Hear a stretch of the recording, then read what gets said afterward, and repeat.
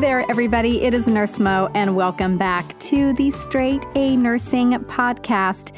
This is episode 155, and we will be talking about gallstones, gallbladder disease, basically cholelithiasis and cholecystitis. Before we do that, I always like to take a moment to recognize the listeners with my listener shout out. So this one goes out to Addie. And Addie writes, Nurse Mo is informative, helpful, kind, easy to listen to, and funny. I greatly appreciate her podcast as a pre-nursing student. It helps me understand what to expect when I get into nursing school. Thank you, Nurse Mo. I highly recommend this podcast to everyone. Thank you so much, Addie. I really, really appreciate that so very much. So in this episode, you guys, we're going to be talking about gallbladder disease. And then at the end, we'll have a few of those pod quiz questions that I know you love. And if you love them, then stick around to the very end for an exciting announcement.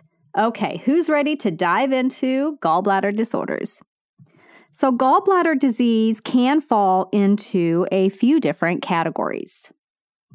It can be gallstones, it can be inflammation of the gallbladder, it can even be gangrene, abscesses, gallbladder cancer, and something called sclerosing cholangitis. However, the most common disorders that you'll see are obstructions and inflammation. So we'll be focusing on those in today's episode. So gallbladder obstruction.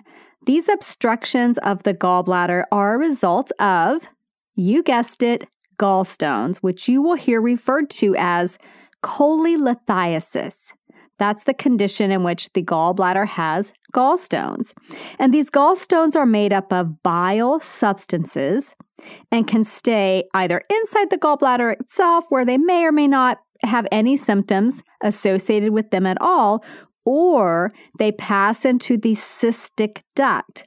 And as you may recall from your anatomy and physiology class, the cystic duct then turns into basically that common bile duct. So when these gallstones lodge in the cystic duct, they're going to block that flow of bile, and the gallbladder itself will become inflamed and cause a significant amount of pain for the patient. So let's do a very quick gallbladder anatomy and physiology review. So that gallbladder is a small pear-shaped organ, and it's located in the right upper quadrant. And the job of the gallbladder is to store and concentrate bile. It will then release that bile into the duodenum when fats are sensed to be present and need to be digested. So the duct leading in and out of the gallbladder is that cystic duct that I mentioned just a moment ago. It joins with the hepatic duct to form the common bile duct. So at the entrance to the duodenum is a sphincter called the sphincter of Oddi. And when fats are present in the duodenum, the gallbladder contracts, the sphincter of Oddi relaxes, and bile then enters the duodenum to aid in that digestion of fats. So the next question you might be asking yourself is, what is a gallstone? So gallstones are formed due to impaired metabolism of bile acids, bilirubin, and cholesterol. And there are 3 subtypes of gallstones. The most common type are cholesterol stones, which are made up mostly of cholesterol. They form in the bile that is overly saturated with cholesterol, and it forms these crystals that aggregate and become stones inside the gallbladder. But, of course, they can then become lodged in that cystic or common duct. Now, pigmented gallstones contain less than 30% cholesterol, and they can be brown or they can be black. The brown type are soft, and the black type are hard. So the pigmented brown stones are more common in East Asia and are associated with bacterial infection, biliary parasites, and biliary stasis. They tend to form in the common bile duct. And then pigmented black stones are the rarest type and typically form inside the gallbladder in patients who have chronic liver disease. And then that third subtype is mixed. So patients could have mixed gallstones, a combination of the pigmented and the cholesterol type. So let's talk now about inflammation. You may have heard the term cholecystitis as well. Cholecystitis is inflammation of the gallbladder. Now, this inflammation can be acute or it can be chronic. And in the acute form, it's typically a result of cholelithiasis. It's typically a result of gallstones. So gallstones lodge in the cystic duct and they cause obstructions to that bile flow. So over time, the gallbladder becomes inflamed and distended and angry. And as that organ swells, gets inflamed, pressure is then placed on the blood vessels, and that can lead to ischemia. It can even lead to necrosis and gallbladder perforation. And then chronic cholecystitis is typically due to inadequate bile emptying and dysfunctions of the gallbladder muscle wall that eventually cause the organ to contract, become stiff and fibrotic, so it doesn't function properly. Okay, you guys, so since cholecystitis is usually a result of cholelithiasis, we'll look at these kind of together using the straight A nursing latte method. So the first letter in latte is L. How will that patient look? So again, the patient could have 0 symptoms if those stones are inside the gallbladder and not lodged in a duct somewhere, and not so large in size or number that they disrupt normal gallbladder function or cause any inflammation. As long as bile is flowing the way it's supposed to flow, nothing's getting inflamed, then the patient could have 0 symptoms with cholelithiasis. But if they are having symptoms, if that inflammation is present, and they definitely have either a blocked duct or some cholecystitis, some of the things that you may see is tachycardia, fever, and epigastric pain that could radiate to the right scapula or shoulder. The patient may also say they have pain in the right upper quadrant after eating especially large meals or especially fatty meals. They could have abdominal guarding and rebound tenderness with possible rigidity if it's really severe.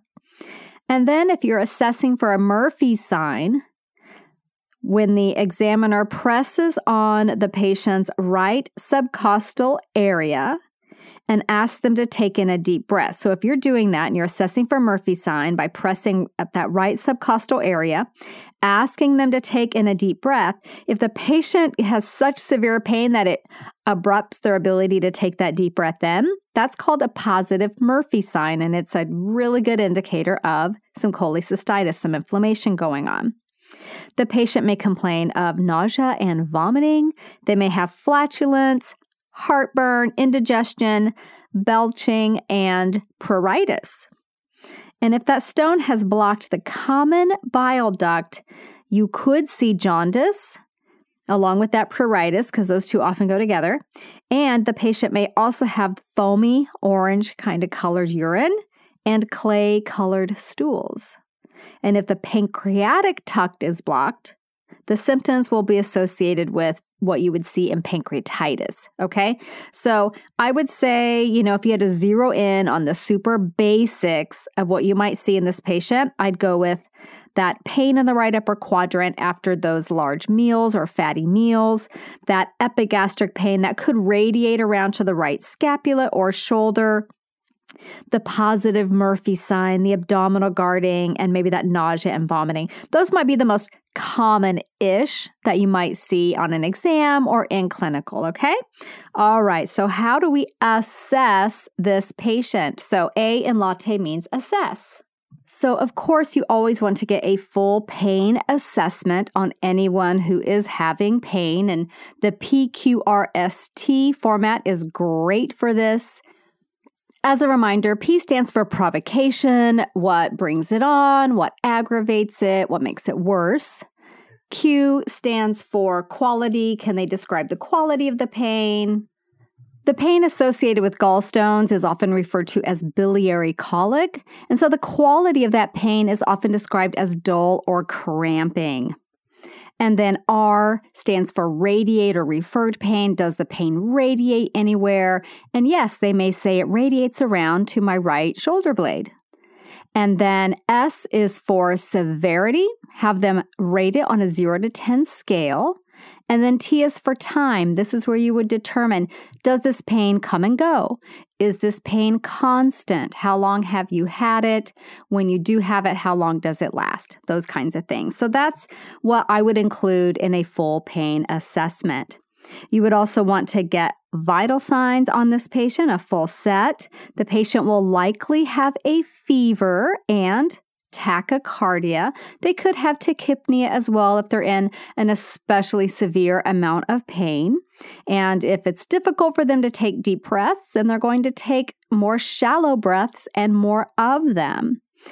Note that a necrotic gallbladder, which we're not really diving into today because we're just talking about inflammation and those gallstones, but a necrotic gallbladder can cause sepsis. So if your patient has a necrotic gallbladder, they very likely could be septic, have that hypotension, the tachycardia, the fever, and all of that. You would assess for Murphy's sign if that's in your scope of practice. Sometimes palpating is more of an advanced practice role, so just check with that. But again, on that Murphy's sign, you're pressing down at that right subcostal space and asking them to take in a deep breath. And if they catch their breath and can't continue because it hurts so much, that's a positive Murphy's sign. You would also want to assess for the presence of jaundice, which could be there, assess dietary habits, inquire about possible foods or types of meals that trigger an attack, monitor and assess for signs of dehydration as well as their I's and O's. So that's generally how we would do an assessment of these patients, but there's also going to be tests that will be conducted. So the first T in the latte method stands for tests. So initial imaging studies that are often ordered by the MD include ultrasound of the abdomen, which can be done endoscopically or transabdominally. And of course, transabdominally is going to be the least invasive, or a CT scan or possibly both. A HIDA scan, HIDA, this type of scan involves the injection of a radioactive substance that attaches to those bile-producing cells, and it enables the examiner to see the flow of bile through the ducts. And then ERCP, endoscopic retrograde cholangiopancreatography, and you can see why we just call it ERCP.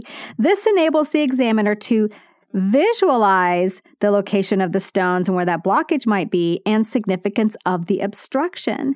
The great thing about ERCP is that it can also be therapeutic, and we'll talk about that in just a moment. Common labs that might be drawn include white blood cells. We're checking for leukocytosis. Bilirubin, the levels could be elevated, and alkaline phosphatase, which could also be elevated. So the next letter in the latte method is T, a second T, and that's for treatments. So what treatments are typically provided for cholecystitis and cholelithiasis? So we definitely need to address the patient's pain. We will give analgesics as needed. Typically, these are opioids, but we could also give antispasmodics to relax smooth muscle, and these are anticholinergics. So that biliary colic pain that I mentioned earlier, it's basically due to that bile duct contracting as it attempts to move the stone. So anticholinergics like scopolamine will block acetylcholine, which relaxes that smooth muscle and helps manage that pain. We'll also address dehydration with fluid replacement, and electrolyte imbalances will be addressed as well. We also want to address infection if that happens to be present by giving the patient the appropriate antibiotics. We also will look at addressing their nausea and their vomiting, which can be quite severe. So keeping the patient NPO helps with that.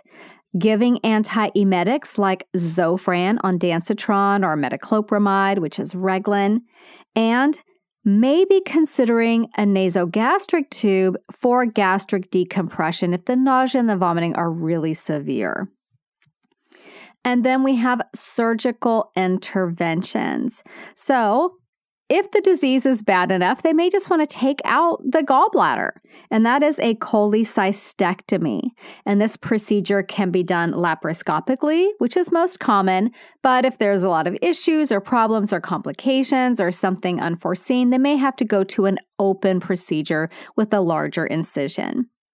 You could do surgical removal of the gallstones themselves, and this is called let me see if I can say this one, choledocholithotomy. And who knows if I said that right, you guys, but if you want to see how it's spelled, you can check out the blog post that goes with this episode.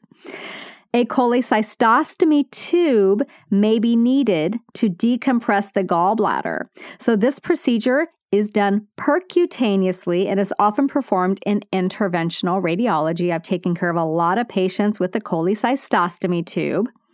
And then a T-tube may be placed in the common bile duct after cholecystectomy to allow for drainage of bile. And it's called a T-tube because of its shape. So if you go online and look for T-tube gallbladder, you'll see what I mean when you look at the image of it. And it has an external outlet, and that's where the bile drains into a collection bag. Typically, this is a temporary measure for patients, and they can even go home with the T-tube with the proper education. And then non-surgical interventions. So that gallstone could be removed through ERCP. This is considered non-surgical because we're not making any incisions, but it's still a pretty significant procedure because it does require conscious sedation. So it's something that could be done at the bedside in a critical care unit. Typically, we do these at the bedside. If the patient's not in critical care, they may go to an endoscopy suite to have this done and then come to the recovery room, the PACU, as they wake up from that conscious sedation. So ERCP, again, is the endoscopic retrograde cholangiopancreatography, and it can be diagnostic. Remember, we can look using ERCP, but while we're down there looking, the cool thing about it is that we can do something about it. So the GI physician may need to widen that sphincter and get in there, and it can actually retrieve the gallstones with that equipment. So it's very, very cool. You could also have lithotripsy to break up larger stones. And then in patients who cannot have surgery, can't tolerate surgery, maybe they're poor surgical candidates, what have you, maybe they just want to take medications to dissolve cholesterol stones. And it does take a while for the stones to dissolve. And I would try to pronounce these meds, you guys. I can't. There's no way I could spell it or say it, but it is on the blog post associated with this episode. Some adverse effects of those cholesterol dissolving stone medications are diarrhea, elevated cholesterol levels, and elevated LFTs, those liver function tests. So the E in latte is education. How will you educate this patient? So some of the key things are educating the patient to eat smaller meals with less fats. Okay.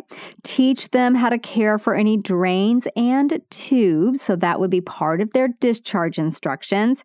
And ensure that the patient understands when to call their doctor. So I'm going to do a few pod quiz questions for you guys on this topic. So if you've never done a pod quiz before, I do have several episodes that are all pod quiz, and they're awesome. A recent one, I believe, is episode 123, and it goes over some basics of electrolytes. So you can go check that out to see what it's like to do a full episode of pod quiz questions, but I'm just going to do a few here that go along with what we just talked about. So what is the medical term for the presence of gallstones? That term is cholelithiasis. So you see how we're just kind of doing flashcards with our ears with this. Your patient is taking a medication to dissolve cholesterol stones. What labs might be abnormal because of this medication?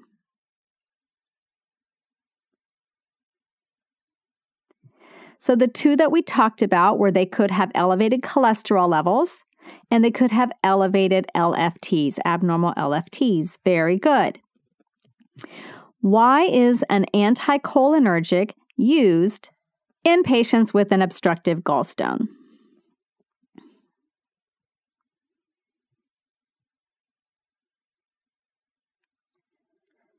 So we use anticholinergics because they act as antispasmodics of smooth muscle. And the hope is that we prevent that smooth muscle from contracting, causing more of that pain associated with the biliary colic. Very, very good. Describe a positive Murphy's sign.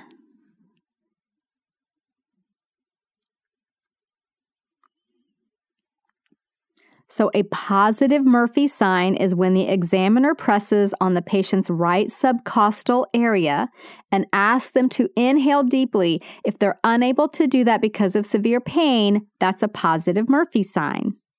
And one more. What is the most common type of gallstone? That is a cholesterol stone. Very good. So doing pod quizzes really is like doing flashcards with your ears. People absolutely love them, and they love them so much that I made an entire separate podcast dedicated to pod quizzes and some other unique and engaging ways to study. So that is called Study Sesh. Straight A Nursing Study Sesh, and it is my members only podcast that truly, truly changes the way you study. So in addition to the pod quizzes, there are a few other things that we use, such as drills, which are my favorite. So drills is where we really tackle those things that you do need to memorize for nursing school. I know most of the content you learn, you are learning concepts. But sometimes there's some underlying memorizing that has to go on. For example, if your clinical instructor says, how do we assess cranial nerve 4? Well, if you A, haven't memorized which nerve is cranial nerve 4, and B, whether it's sensory or motor or both, or C, what it does, then you can't understand or even remember the concept of how you assess for it. So drills are those underlying things that we need to memorize. And it's recite, recite, recite, review. We do things forwards until we get it. Then we do it backwards. We do it out of order. We really drill it into your head. So drills are awesome. I love them. And then there's something called Power Hour, where we just deep dive down into a topic and really go through it and really explain it. The Power Hour on blood pressure regulation is amazing, and the study guide that goes with it is just absolutely spectacular.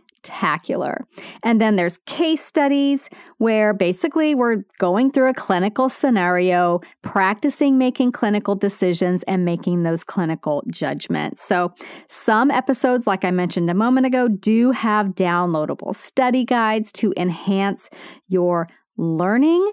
And it's great. It's just a great way to study and review while you exercise, do your meal prep, commute, take the dog for a walk, whatever it is. It's just another way to get you away from your desk for a little bit so you can move and be more productive. So the information about all of that is at straightanursingstudent.com/study-sesh. So 2 words, study-sesh.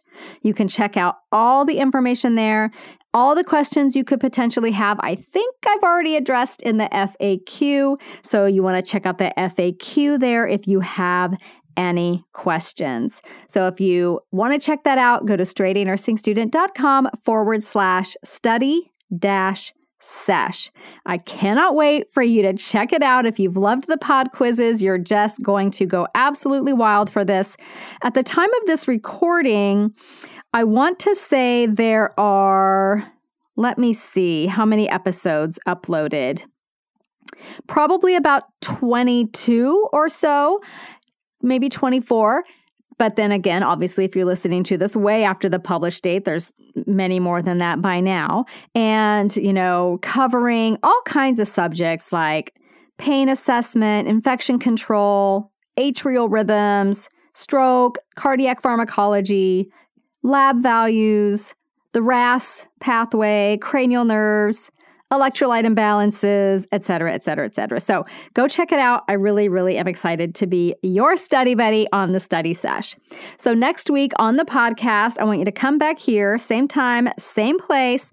We're going to talk about something that a lot of students have been starting to get a little bit nervous about, and that's the next generation NCLEX. So if you're starting school now, there's a good chance you may be taking the next generation NCLEX by the time that you graduate. So come back next week and we'll talk about that. Bye for now. This podcast is brought to you by Straight A Nursing.